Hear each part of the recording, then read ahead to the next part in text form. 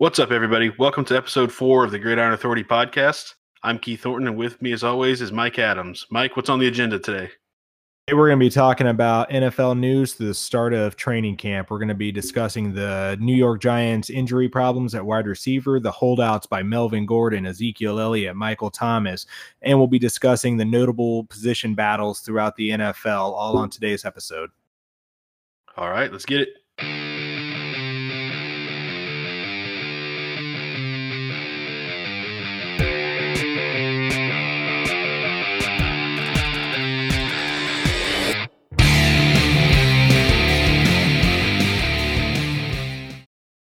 Speaking of news, in New York, the Giants wide receivers have suffered devastating injuries so far. Sterling Shepard has a broken thumb. He is out for what appears to be several weeks. Corey Coleman has torn an ACL, out for the year. He was expected to take a lot of snaps at the slot receiver, and Golden Tate earlier was suspended for 4 games pending appeal at the moment. So right now they are going through some tough times. Keith, what do you think about this? Yeah, it's really hard, especially when they're trying to develop a young quarterback like Daniel Jones.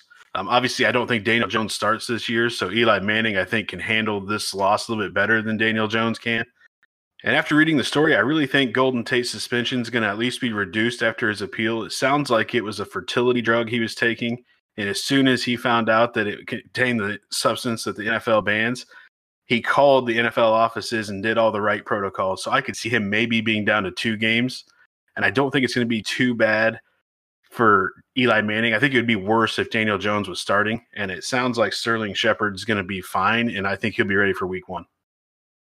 I agree with all of that. I think Golden Tate, based on what we've heard in the news so far, his suspension should be reduced. Sterling Shepard should be available at the start of the season. The big one is Corey Coleman. He's been a bit of a bust throughout his career so far, but he had been looking good in OTAs, and he was looking to make an impact at that slot receiver. They're looking for all the weapons they can just to give Eli something to throw to and stop the defenses from stacking the box to stop Saquon. But at the moment, it's looking like it's going to be a rough season for the receivers in New York. The good thing is for fantasy owners, I think that actually helps Saquon Barkley. I think they're going to get a lot of catches out of the backfield. It also helps Evan Ingram. I think the tight end is going to be targeted a little bit more. I think they actually do have enough weapons around Eli to maybe absorb that loss, but as long as Golden Tate gets back in a reasonable amount of time and Sterling Shepard's ready to go, I think they'll be just fine. All right, now, speaking of the Giants, what are you thinking of Daniel Jones, all the news and the footage we're hearing out of there? You know, I've heard some good things. They said that he's got arm talent that's making throws that Eli wishes he could make. So I don't think it's a problem of whether the arm talent's there. I do think it's a good thing for him to sit behind Eli this year, but so far, so good. I mean, I don't know if it's worthy of the 6th pick, but we'll just wait and see on that one. I mean, I think we can all agree with New Yorkers that Daniel Jones should not have been the 6th overall pick in the draft. Let's be frank about that. I do believe he's getting a bit of harsh treatment. I mean, I think they're over-examining every single throw at the moment. I mean, you see on ESPN and Fox News and all these different publications and networks and everything of every single time he throws an incompletion in practice, it's national news of why he's going to be a bust. And I feel bad for the kid there. I mean, I don't think he's 6th overall talent. I think Madden kind of shaded him a little bit by throwing him a 63 overall on the game. I mean, he definitely shouldn't be that either. I think he's one that time's going to tell on him. He definitely needs to sit. As hard as it may be to give Eli another full season with how he's played the last couple of years, Daniel Jones has to sit down, but maybe in a year or two he could, hopefully change New Yorkers' minds most importantly, but change the minds of everyone else as well. So, yeah, and I think that a lot of times they're looking at the fact that he was drafted when Dwayne Haskins was still there, and then for Giants fans to see Haskins go to a division rival, it's just a hard pill for them to swallow. But I think if they just give it time, he'll develop into a decent passer. Yeah, and I mean he comes from that Cutcliffe quarterback school. He taught Peyton Manning, taught Eli Manning. He comes from Duke, which is a very hard school to get into. The kid's a smart kid. I think he's got a lot of talent. I think this news is going to make him work harder. I think it's going to make him want to prove everyone wrong. he's just not ready to do it talent-wise at this point in his career. So he definitely needs to sit down, and I mean, we'll see how it goes, I guess. So speaking of Dwayne Haskins, word out of Redskins camp is that he's doing really well so far. Granted, I think Colt McCoy is out with an injury right now, still working back from that knee injury. So it's really him and Case Keenum. But what role do you think Dwayne Haskins plays in the Redskins offense this year? I mean, it's hard to say at the moment. I'm hearing good things out of camp for him, but I mean, with 3 quarterbacks there, Colt McCoy is back from the injury, as far as I could tell, in at least a limited role. But you have to, a lot of people are ruling him out. But what you have to think about is he's got 5 years in that offense, in that Jay Gruden offense. So he, he's a step ahead of both of those guys right now. I'm not saying he's going to be the starter, and he's still a long shot, honestly, to become the starter. But it's something to factor in. Dwayne Haskins, Daniel Snyder just loves the kid. He's going to want to get him out on the field. He's got connections to the Redskins dating back to high school. Case Keenum, he's going to give you the most stability, but honestly, I kind of see Case Keenum as trade bait once the season starts, or maybe toward the end of preseason. If they decide that Dwayne Haskins or Colt McCoy is going to be their guy, Case Keenum's not going to make it there. It's just not going to happen. They're going to try and get something out of him. Someone's backup quarterback's going to go down. Someone's starting quarterback's going to go down, and they'll be able to get a pretty decent little draft pick, or maybe a player out of him, or maybe even a draft pick and a player out of him. So I'd say Dwayne Haskins is the favorite going into it, with Colt McCoy as the backup and Case Keenum as the trade bait, is my thought. Yeah, and I think the one thing that people keep forgetting about Dwayne Haskins is he actually has only 1 year college experience as a starter.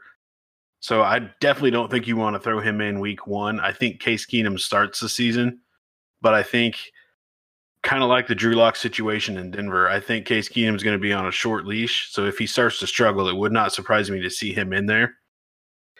For the start of the season, it's going to be Case Keenum. And I also heard coming out of Redskins camp that Jay Gruden this year is putting a strong emphasis on running the football more than they have before. So I know the Redskins go really deep on running back. So who do you think comes out of there? I know they got AP, they've got Darius Geis, they've got P. Ryan, they've got a couple other guys on that running back depth chart. So who takes over that backfield for you? Well, I mean, I think Chris Thompson, I think, is going to be safe. I think he's going to be the third down back without any question. Better hands, better route running than Geis and Adrian Peterson. I think the dark horse, depending on how he comes back from the injury, is going to be Bryce Love. You're talking about a Heisman finalist just a couple years ago out of Stanford. Was having a great season last year till he tore his ACL in December. I think P. Ryan, I don't think he's going to make the team. He's not a particularly great special teams player. And when you got neither is Adrian Peterson or Geis or Thompson or Love, really. So you can't really afford to keep 5 guys on your team when none of them are really going to play special teams. So I think P. Ryan is out.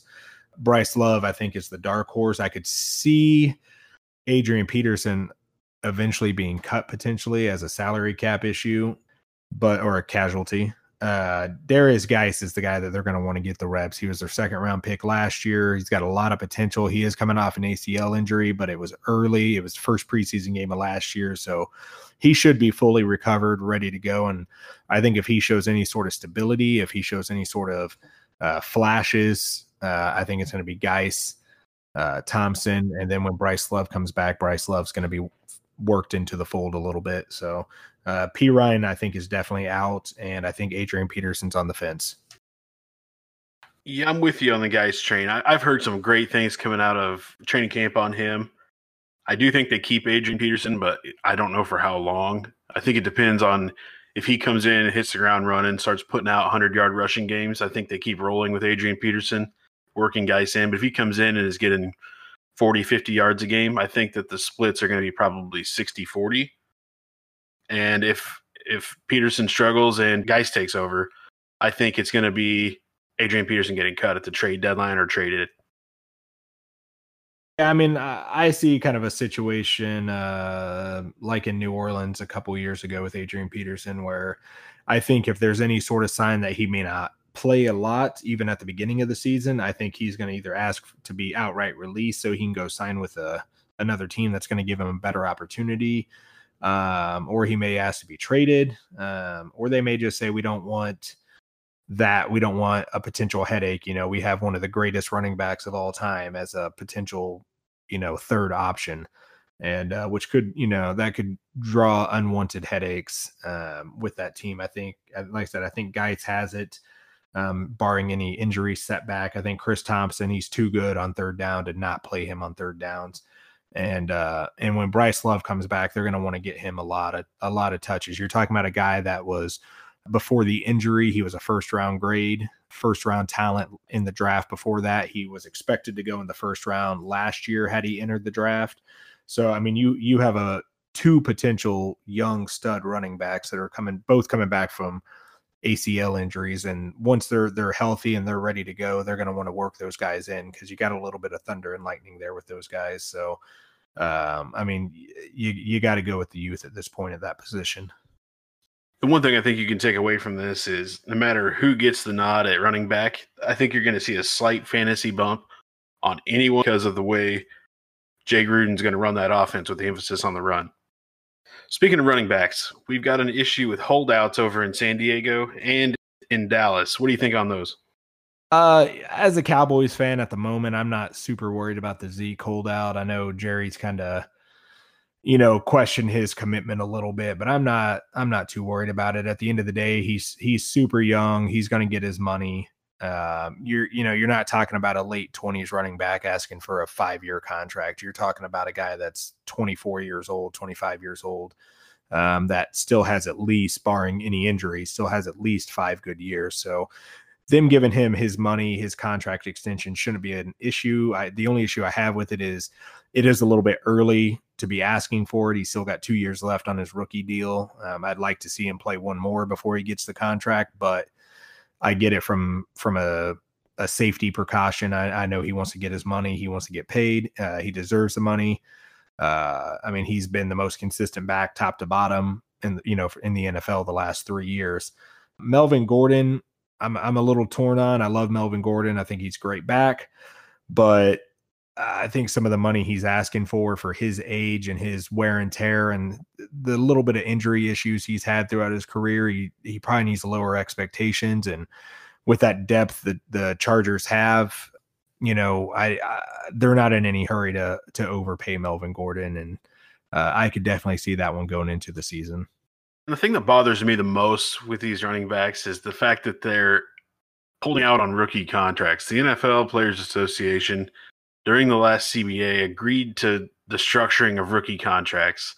So it's not like they got slighted on their first contracts. To me, we have to get to a point where if you're agreeing to a contract as a rookie, you have to just play it out. I get that they are going to deserve more and maybe start working a little bit early, but to hold out on a rookie contract makes no sense to me. And that's one of the things that bothers me the most. I mean, I could see if this was their second contract and they feel like something was wrong in their contract and they're holding out, but to be holding out on rookie contracts that are structured from the beginning just doesn't make a ton of sense to me.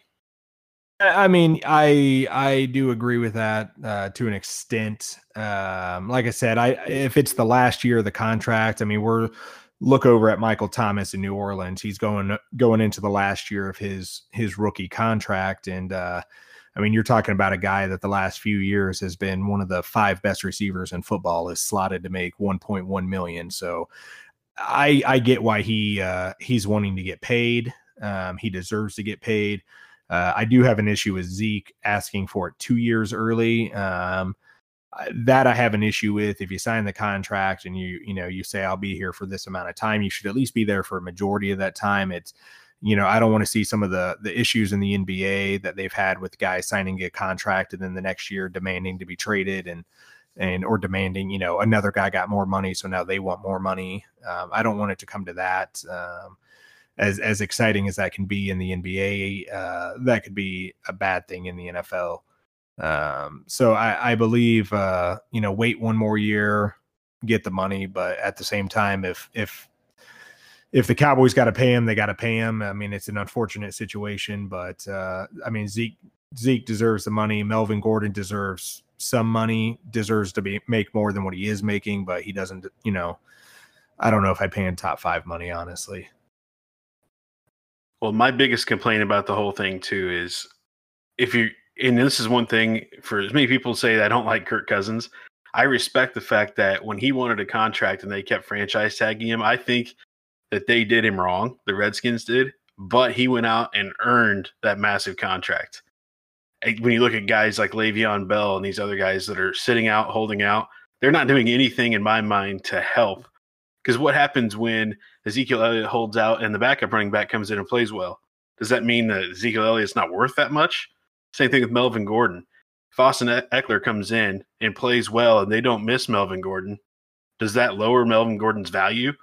Wouldn't he be better off going out there, playing, having a hell of a season, and getting that big contract because he earns it?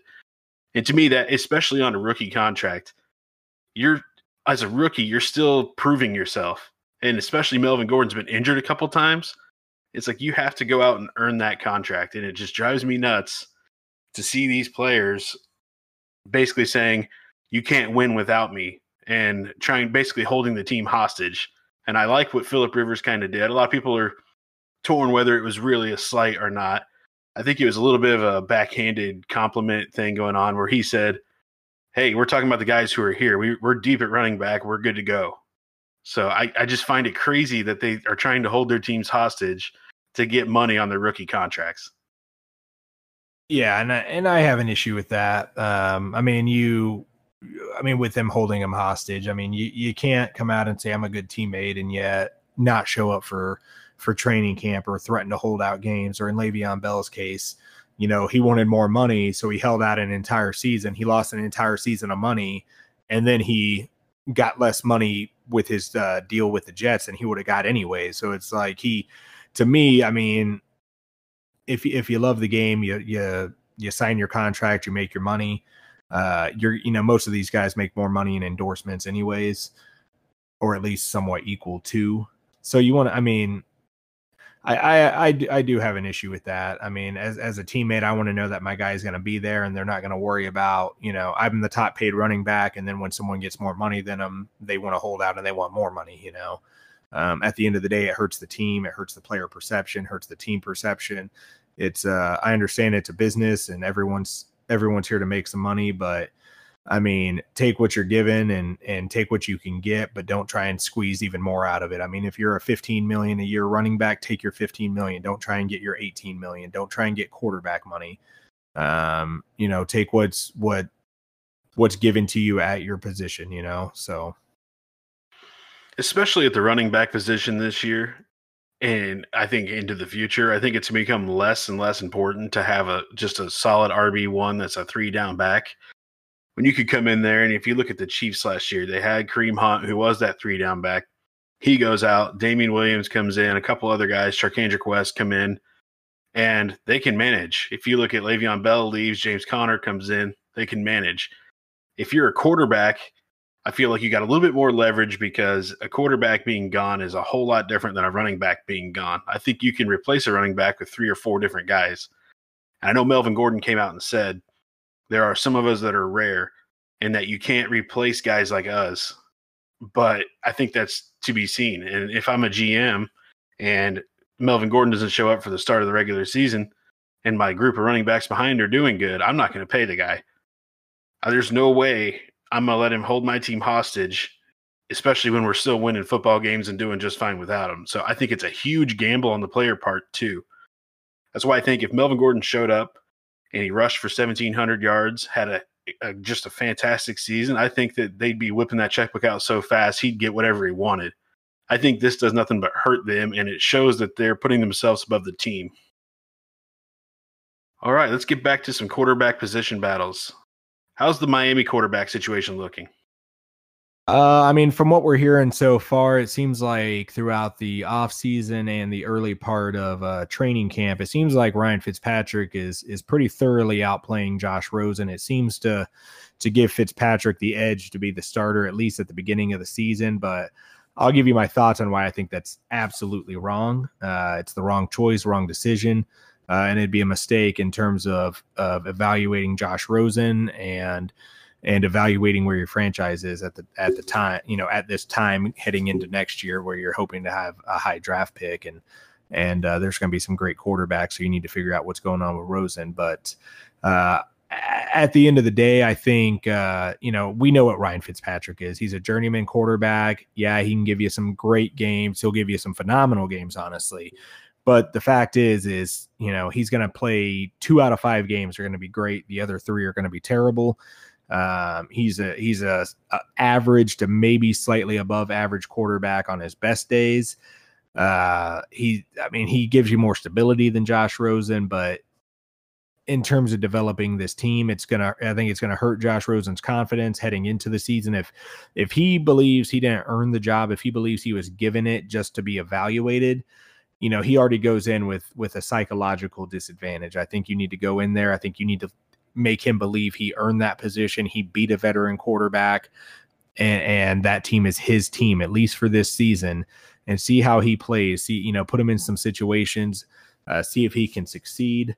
And I mean, if midway through the season or late in the season, you're a 1 or 2, 3 win team and he's been struggling, maybe put Fitzpatrick in just to finish off the season. But to start the season and for the majority of the season, it has to be Josh Rosen. And over years past, Ryan Fitzpatrick has not helped himself in these quarterback battles. He always starts out so good and makes people think, this time might be the time where he really takes off as a franchise quarterback. And then he'll have 2 or 3 games in a row where he's throwing 3 and 4 interceptions. I do think Ryan Fitzpatrick starts the year, and I imagine he probably will do well for the first maybe 3 games.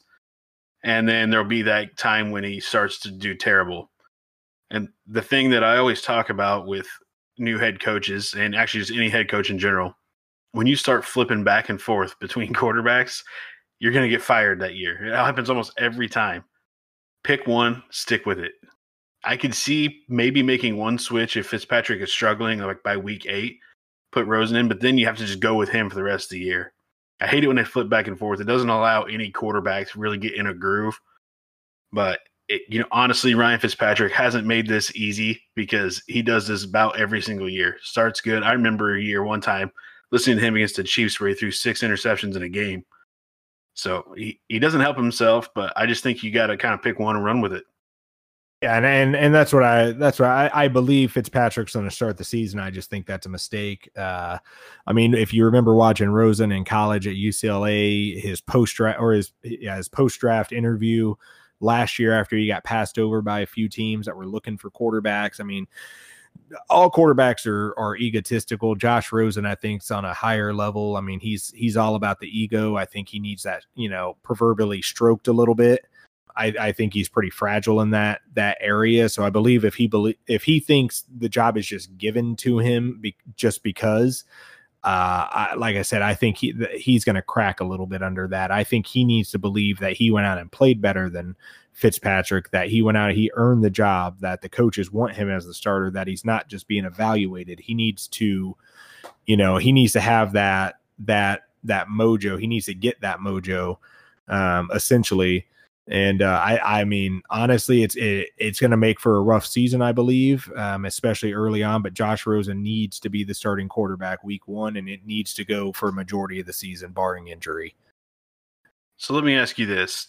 Do you think Josh Rosen is their quarterback of the future, or do you think that they take a Tua in the next draft? I think he could be, but I don't think he's going to be given the opportunity to be. I think they're going to give him this year. He's going to struggle this year. They don't have a lot of wide receiver depth down there. They do have some solid running backs. I do like Drake down there, but I believe he's going to come out. He's probably going to struggle. It's a new offense, a new city, new offense, new coordinators, new teammates.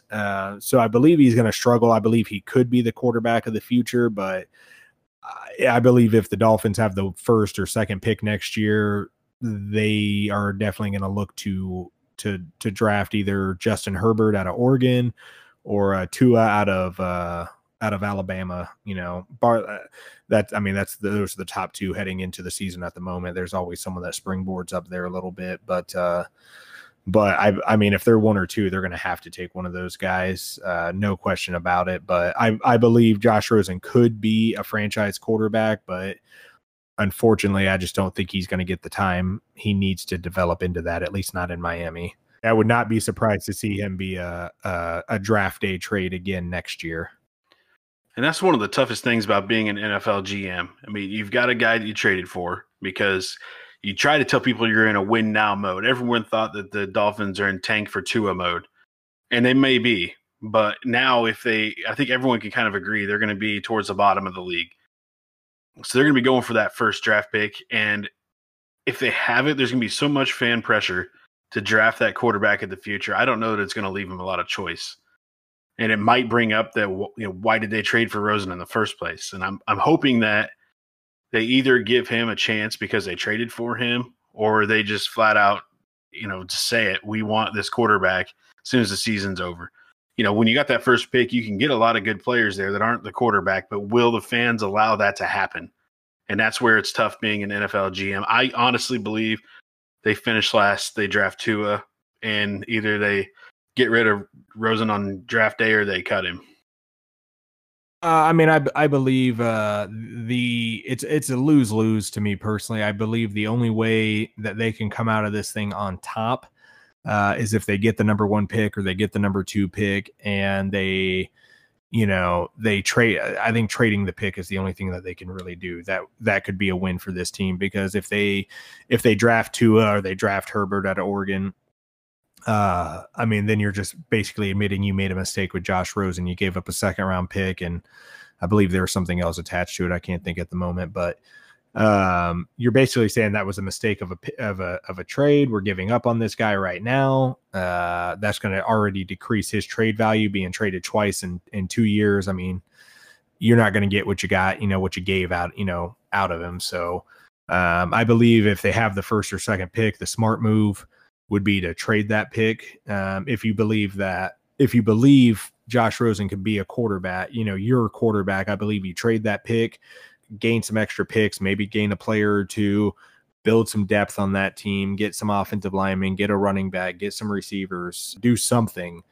But if he's not your guy, you have to go Tua, you have to go Herbert, or you have to go, like I said, there's always a guy that springboards up there, looking at Daniel Jones this last year. Guys like that, there's always someone that springboards up there, and it'll probably happen again this year. So, but one of those guys has to be your quarterback if Josh Rosen isn't. All right, now we're going to move to the Bills in this division and look at their running back battle. They've got Shady McCoy. They've drafted some guys. Do you think LaShawn McCoy's on this team week 1?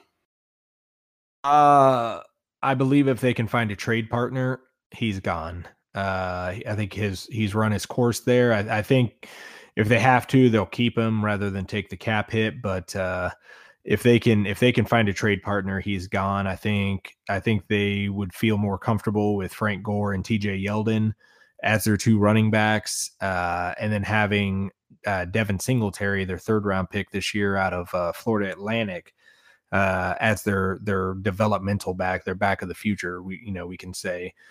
I think they'd be more comfortable with that because they know Frank Gore's probably going to be gone next year. TJ Yeldon, they didn't spend a lot of money on, and they could potentially still get a little bit out of LaShawn McCoy. I think he could still be an effective back in that contender that is maybe a running back shy or a little shy on running back depth. May look to trade for him to put him over the hump a little bit, but. If they can't find a trade partner, he's going to be on the team. If they can, he's gone. Yeah, I did probably 10 mock drafts this week for fantasy, and you can get LaShawn McCoy so late in drafts because of the big question mark surrounding this team. So let me ask you this question. If you think he gets traded or cut or whatever it is, do you spend a draft pick on him? Do you think he's going to be productive no matter where he's at this year? Or do you have a huge question mark on him because of this situation? If we're talking fantasy, I would not draft him before. I I'd make sure you have at least 2 good running backs before you even consider taking LaShawn McCoy. He's going to be up the boards because of what he's done in his career. He's going to look like he's a solid draft pick. When you're in that 6th, 7th round and LaShawn McCoy is still sitting there, you're going to think you're getting a steal. But that could be something that really sets your team behind a little bit. I think if he's still there around 10, 11, 12, maybe at that point, maybe take a shot on him because you're likely drafting a running back 3 or even a running back 4 in some cases at that point. So you're not risking a whole lot if it doesn't work out. And if it does work out, you just got to steal. But don't take him early. And all we can really say on this, and we can't emphasize this enough, is pay attention to this battle, because if an injury pops up in training camp and a team trades for LaShawn McCoy, his draft stock could fly off the charts. Or if he gets picked up by a team like the Saints, who already have some depth there and they already have a starter, his fantasy value could tank. So depending on when your fantasy draft is, like Mike said, either take him late or monitor the situation. If you're after – our draft is usually after week 3 of the preseason. So after week 3, if he's still on the Bills, that at that point you got to make a difficult decision. But hopefully before then we'll know where he's going to end up and whether he's worth the draft pick. So how do you see the carries being split? Let's say LaShawn McCoy's on the team. You've got Frank Gore and you've got the new Singletary and TJ Yeldon. Who gets the most carries there? Frank Gore is still going to get the most carries. I mean, the guy's been in the league forever, but he could still be that workhorse type back. He could still give you 15 carries a game with no issues. I do believe it's going to be more of a maybe a 50, 30, 20 split. I believe, maybe Frank Gore getting half the carries, Yeldon, getting a good chunk. We're talking, 8 to 12 carries a game. And I believe Singletary could come in, get 5, 6, touches a game just to get him some development, get him some reps, and see how he does with those reps.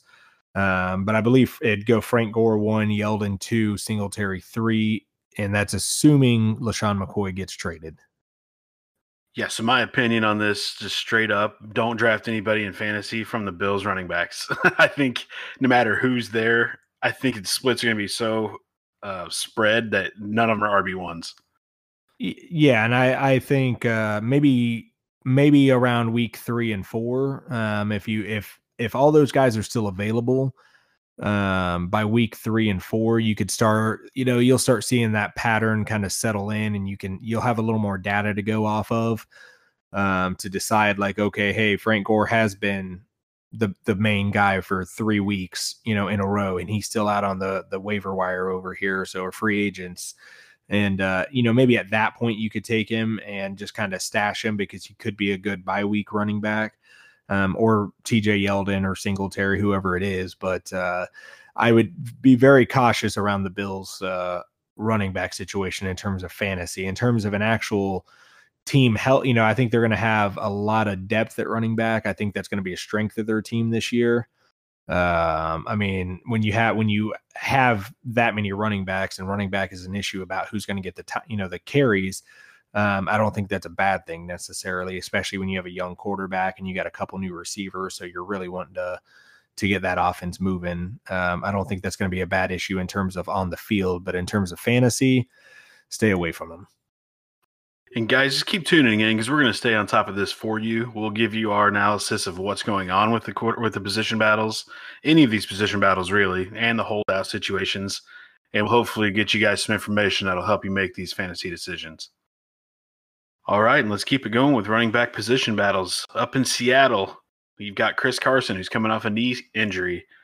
You've got Rashad Penny, who was a rookie last year that seriously underperformed. If you listen to the last episode when we were talking about that division, he had the least amount of carries for a first-round pick running back in the history of the NFL. So does he bounce back this year? Mike Davis was on the team last year. He's off to Chicago. How do you see that workload getting split between Carson and Penny? I think Chris Carson's got to be your number 1 running back, at least to start the season. You're talking about a guy that ran for over 1,100 yards last year, had 9 touchdowns, had an average of 4.7 yards.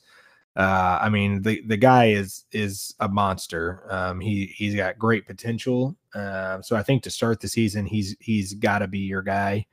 Rashad Penny, he did have a disappointing season based on where he got drafted, but if you look at his stats, I mean, he had over 400 yards. He had a couple touchdowns, and his average was just shy of 5 yards per carry. It was at 4.9. So I think he's a guy, if you can get him the touches, he's going to give you the results you need and the results you want, especially out of a first-round pick. But it's going to be hard to unseat Chris Carson at this point. Yeah, I see it coming in as like a 60-40 split, probably 60 for Chris Carson at first. I think if the knee injury lingers a little bit and it slows him down a tad, it could flip, and you could see a 60-40 split in the favor of Rashad Penny. And I think if that happens, what ends up happening, if Rashad Penny can make the most of his touches, he could end up taking over that number one spot. When we're talking about fantasy values, much like Buffalo, this one's one to monitor, because if they're splitting it right down the middle, it's luckily they run the football a lot, especially with Doug Baldwin being gone. But you're looking at shared carries again in the backfield, so no real true RB1. What do you think their fantasy values are looking like? I mean, I think Chris Carson's a fairly safe pick. Probably not first few rounds, but or at least first couple, maybe that third round, fourth round. I mean, I think by the time, if Rashad Penny unseats him, I think it's going to be later in the season, if at all.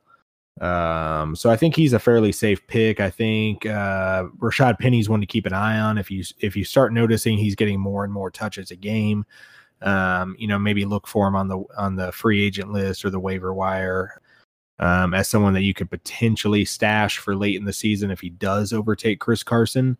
But I think Chris Carson's a somewhat safe pick as a RB2 option, maybe a late like RB1 if the preseason goes really well for him and Penny struggles in the preseason, then maybe look for him to be a running back one. But I mean, I think he's a pretty safe pick. Penny, probably don't draft him. I'd say probably don't draft him. Maybe look for him on the free agents or the waiver wire later in the season.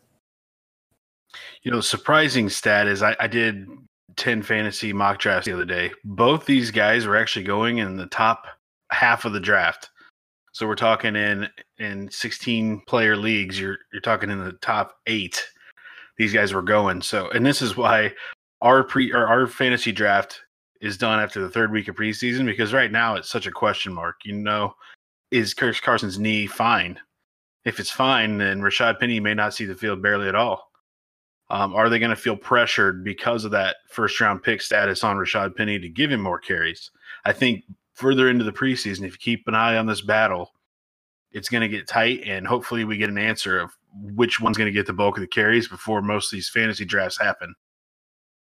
Yeah, and I'm basing all my stuff off of Chris Carson being healthy. I mean, if you've got a guy that can give you 1,200 yards and potential double-digit touchdowns, I mean, there's not much of a need to get that second running back on the field. However, if he is still hurt or he's got a lingering issue with that injury, or he's just struggling, I mean, I'd look for Rashad Penny. But I mean, to me, no way would I. If Chris Carson's healthy, there's no way that Rashad Penny deserves any significant draft notice, honestly.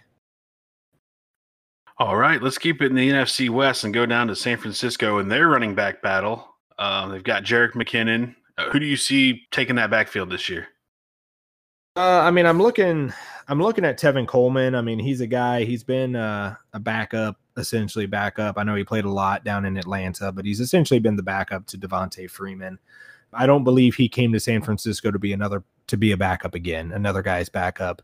They do have Matt Breida, who had a solid season last year, averaged over 5 yards a carry, ran for over 800 yards, had a few touchdowns thrown in there.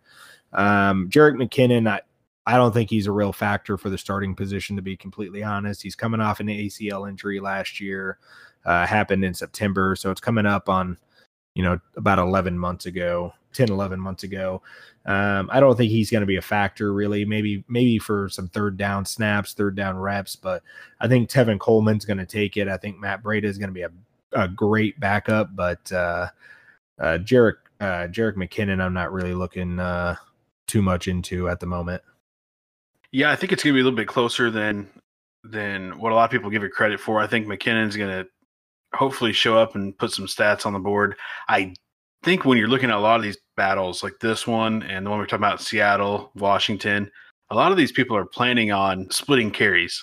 I don't think they're really looking for one guy to come out and dominate. So it really boils down to what's the split going to be. And I feel like this one, too, is probably going to be a 60-40 split. You're going to have Coleman with the 60, Jerick McKinnon with the 40. I think they're going to run the football a little bit to get Jimmy Garoppolo back in the groove. So I actually like Tevin Coleman in fantasy, and I think Jerick McKinnon's going as a good late-round pick. Definitely a good handcuff, because any of these battles, if you get in the late rounds and one of the second guy on the depth chart's available, grab him as a handcuff in case one of them goes down, because in all of these battles, if the RB1 goes down, your other guy turns into a 3-down back. So I think you got to keep an eye on it, but it might be a good idea to draft them both. And like I said, don't forget about Matt Breida there. He's the returning starter at the moment. However, he was Jerick McKinnon's backup going into next year. But I think with how he performed this past season, I think he's earned the right as at least the number 2 running back behind Tevin Coleman. I'd like to see Jerick McKinnon get some third down reps. I think he can be a solid third down back, but I think Tevin Coleman, number 1 back, Breida number 2, and McKinnon maybe a third down. All right. Speaking of position battles, we're going to go over to the NFC North and one of the most important position battles, Bears kicker. Do they have somebody who can make a field goal? Absolutely not. They brought in 8 kickers earlier in the offseason. Only 2 out of the 8 could make that 43-yard field goal that they infamously missed last year to lose to the Eagles. I think it's going to be another rough season for them. I don't think they should consider that a strength on their team. So what you're saying is they probably miss Robbie Gould. They definitely miss Gould. I'd say I'd be telling Trubisky and Khalil Mack, don't let it come down to a field goal. Yeah, and honestly, I see them picking up a free agent kicker at the end of the preseason. So you're probably going to get a veteran coming in and kicking for them, and hopefully they can get that figured out this year.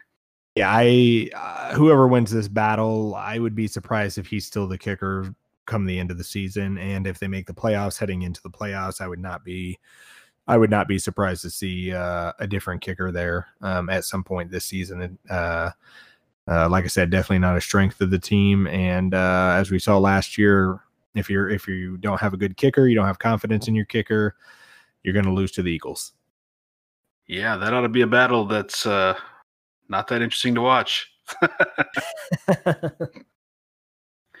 All right, let's move on to the Hall of Fame. That's the next big event coming up in the NFL.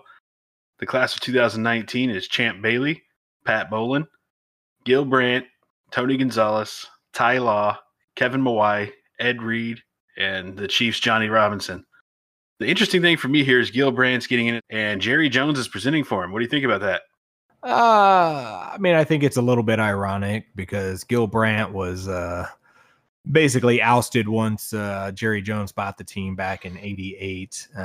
Gil Brandt was the vice president of player personnel for the Cowboys for 28 seasons, helped build 2 Super Bowl teams with them, 2 Super Bowl championship teams with Tom Landry and some of the other great coaches and personnel they had there. So I do think it's a bit ironic. I mean, I don't think it's a bitter relationship or anything like that, obviously, with him presenting, but I do think it is a little bit funny that he's presenting someone into the Hall of Fame that he didn't think was quite good enough to run his team once he bought him. So I do see a little bit of irony there. Yeah, I'm kind of excited about Tony Gonzalez getting in. It's kind of bittersweet as a Chiefs fan. I feel like he kind of wavered and favored the Falcons more than he favored the Chiefs, but it's still sweet to see him get in. I've got a lot of good memories of Tony Gonzalez. It's kind of my childhood growing up watching him, so I'm pretty excited about that. Pretty excited about Johnny Robinson getting in for the Chiefs.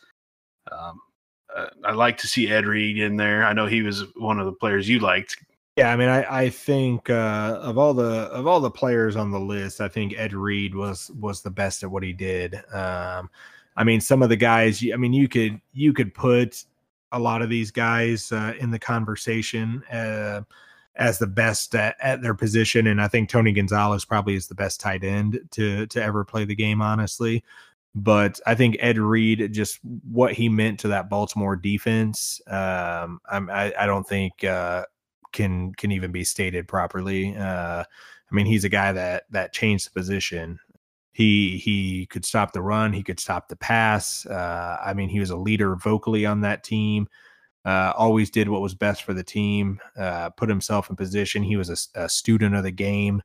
I mean, he and Ray Lewis together. I mean, you're talking about the two best guys that ever played those positions. So, I mean, Ed Reed, it's fantastic to see him in the Hall of Fame.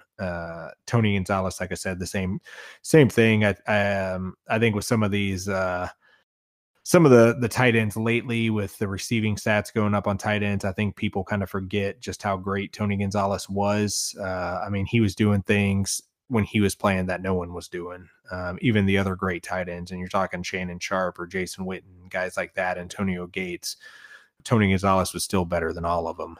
So it's good to see him in the Hall of Fame. I do agree with the Chiefs Falcon thing. I think he's kind of favored the Falcons in retirement a little bit, but he'll always be a Chief. And we've also got the late great Pat Bowlen, the Broncos owner, going in. I think that's pretty sweet to see. I think he's done a lot for the league, and he's really left that franchise in good shape. So it ought to be a touching tribute to him. Yeah, and I mean, you're talking about a guy that, I mean, his family bought the team in 1984. I mean, in that time period, they've won 3 Super Bowls in 2 different centuries, essentially. Had some of the greatest players of all time play for him. When you look back at, those late 90s teams with Elway and Elway and Rod Smith and McCaffrey and Terrell Davis, and then being able to bring over guys like Peyton Manning, but still assembling, Demaryius Thomas and Von Miller through the draft. I mean, it really shows what type of eye he had for talent, drafting and free agency. So, and then some of the personnel he's had over the years. So, I think it'll be an emotional night for Broncos fans and for the NFL to see him inducted. Yeah, and staying on the Broncos train there, Champ Bailey's getting in. That's good to see as a Redskin and a Bronco. He was a good player. That ought to be exciting to see. Ty Law is getting in. That's another great one. I remember being so excited when the Chiefs got Ty Law for a little bit. He never was quite as good as he was with the Patriots, but I loved him nonetheless. Yeah, I mean, you're talking about for his era, I mean, you're talking about one of the 5 best cornerbacks to play the game. I mean, the guy just terrorized Peyton Manning. Peyton Manning would probably have at least 1 or 2 more Super Bowl rings had it not been for Ty Law, to be completely honest. I mean, phenomenal instincts. He had good speed. I mean, just didn't really have a ton of weaknesses, honestly. And he, I mean, just great cornerback, great player. Yeah, and then back to the Johnny Robinson for the Chiefs is going in as the oldest to get in for a player, at least. Played back in the 70s, so it's good to see. I'm excited to see more Chiefs history cemented in the Hall of Fame. Yeah, and Johnny Robinson, I think you're talking about a guy that made the All AFL team, the all-time AFL team. Really, I mean, you look at a lot of his accomplishments, they're not the most impressive, but I think that is also due to playing part of his career in the AFL and part of his career in the NFL. So, I mean, when you're looking at Pro Bowl appearances and all pro teams, you can't really measure that against some of the other guys at his position. But what you got to look at is his the big stats, his interceptions. The guy had 57 career interceptions over, I think, an 11-year career. So, I mean, you're talking about, basically 5 interceptions a season. I mean, imagine guys averaging that now. Now it's, guys are getting max contracts, these huge contracts for getting 4 or 5 interceptions in one season. And this is a guy that did it for over a decade. So I think a very underrated player and a well deserving induction. Yeah, it's about time. I mean, it's sad to see a lot of these guys that you would have thought that they were already in. You know, if you would have asked me if Johnny Robinson was in the Hall of Fame, I probably would have told you he was. I had no idea he wasn't until he got elected in. So it's sad to see. I'm excited to see what other past. I heard a rumor. I don't know if it's true or not. I heard that they were going to start doing at least one older player, one media contributor, and one executive every year. So instead of, I know that they kind of mix it up and they might do two owners or two older players. I think they're going to start doing it that way. So hopefully you'll see more of these guys that have been overlooked in the past years get in. So I'm pretty excited about that. I mean, and I think that's a great thing. I think the contributors and the media guys, I don't think that they get the credit that they deserve. I mean, we grew up with guys like Chris Mortensen and all those guys reporting, and I mean, seeing those guys in the Hall of Fame is great because they kind of shape your football knowledge as you're a kid. So they have just as much to do with what we know about football now as anyone, as any coach or player or anything like that. So I think seeing the media guys in there is fantastic. The contributors, I mean, you're not the players, but it takes a lot of talent and a lot of skill to assemble a championship roster, and to do it over an extended amount of time and to have success over that amount of time. I think is overlooked. I think everyone now just sees, you could have 3 good seasons, but as soon as you have that one bad season, they want you gone because they think you lost it. So to see some of these guys like a Gil Brandt who had, essentially 3 decades of success, I mean, finally getting in, I think it really shows their talent and what they contributed to the game. Yeah, and one of the other things that excites me about hearing about the Pro Football Hall of Fame enshrinement coming up is that also means that football is officially back this Thursday, Broncos versus Falcons at the Hall of Fame game. Well, what are you excited to see about in that game? I'm really excited to see Denver's quarterbacks play, see what Drew Lock's got. Anything else you're looking at? I mean, from what I'm hearing reports wise, a lot of the Broncos starters won't be playing in the game, but I am excited to see Drew Lock. I know their coach was saying he's not an NFL quarterback yet. He's, a lot of what he learned at Missouri, he's not carrying over to the NFL. So it seems like he's, definitely a project quarterback, a definite, he needs to sit and watch for at least the first year, I believe. But I'm excited to see what he can do. I mean, he's a little more mobile than people give him credit for. I think he can slide around in the pocket a little bit better than what people think. He's got a great arm. So I'm excited to see what he can do, just to see where he is in terms of the NFL game. But yeah, I mean, other than that, I think that's really the big thing to watch. I mean, I'm honestly just most excited to watch it because it's football and we haven't had it in a while. So, but in terms of players to watch, Drew Lock's really the only one I got on the list. But I think it'll still be a fun game to watch if you like seeing those second through fifth string guys, and the guys trying to make a team. The guys trying to make a roster or even audition for another team. To me, that's always fascinating to watch. I love watching that kind of stuff because it's the only time you're going to see a lot of these guys play this year. Yeah, to me, a lot of people don't like the preseason because it's not exciting, but to me, this is where the suspense builds.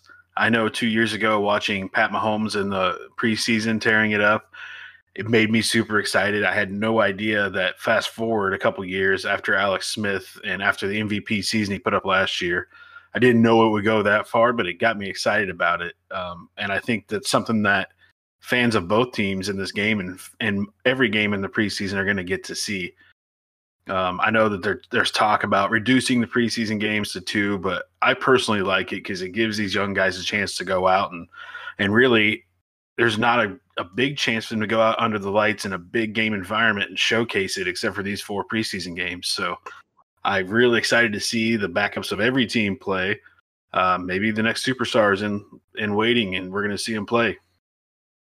I think if they reduce it to 2 games, I get it. I'm fine with that. It's all about player safety. I understand that, but I mean, I maybe reduce it to 2 games, but have like a special third game for every team, or maybe reduce it to 3 games, but the third game is for reserves only, or something along those lines. That way, some of these guys can be put into a game situation that potentially could change their career. It could save their career in some instances, or make their career in another. So, I mean, I think it's important to give these young guys and these borderline guys the opportunity to prove themselves somewhere other than the practice field. So, and if you reduce it to 2 games, I think that obviously that takes away a lot of that opportunity. Yeah, it's going to be exciting. Either way, football's less than a week away, and I'm pretty excited about it. All right, that's all the player news and updates we've got so far. Mike, what's on store for next week?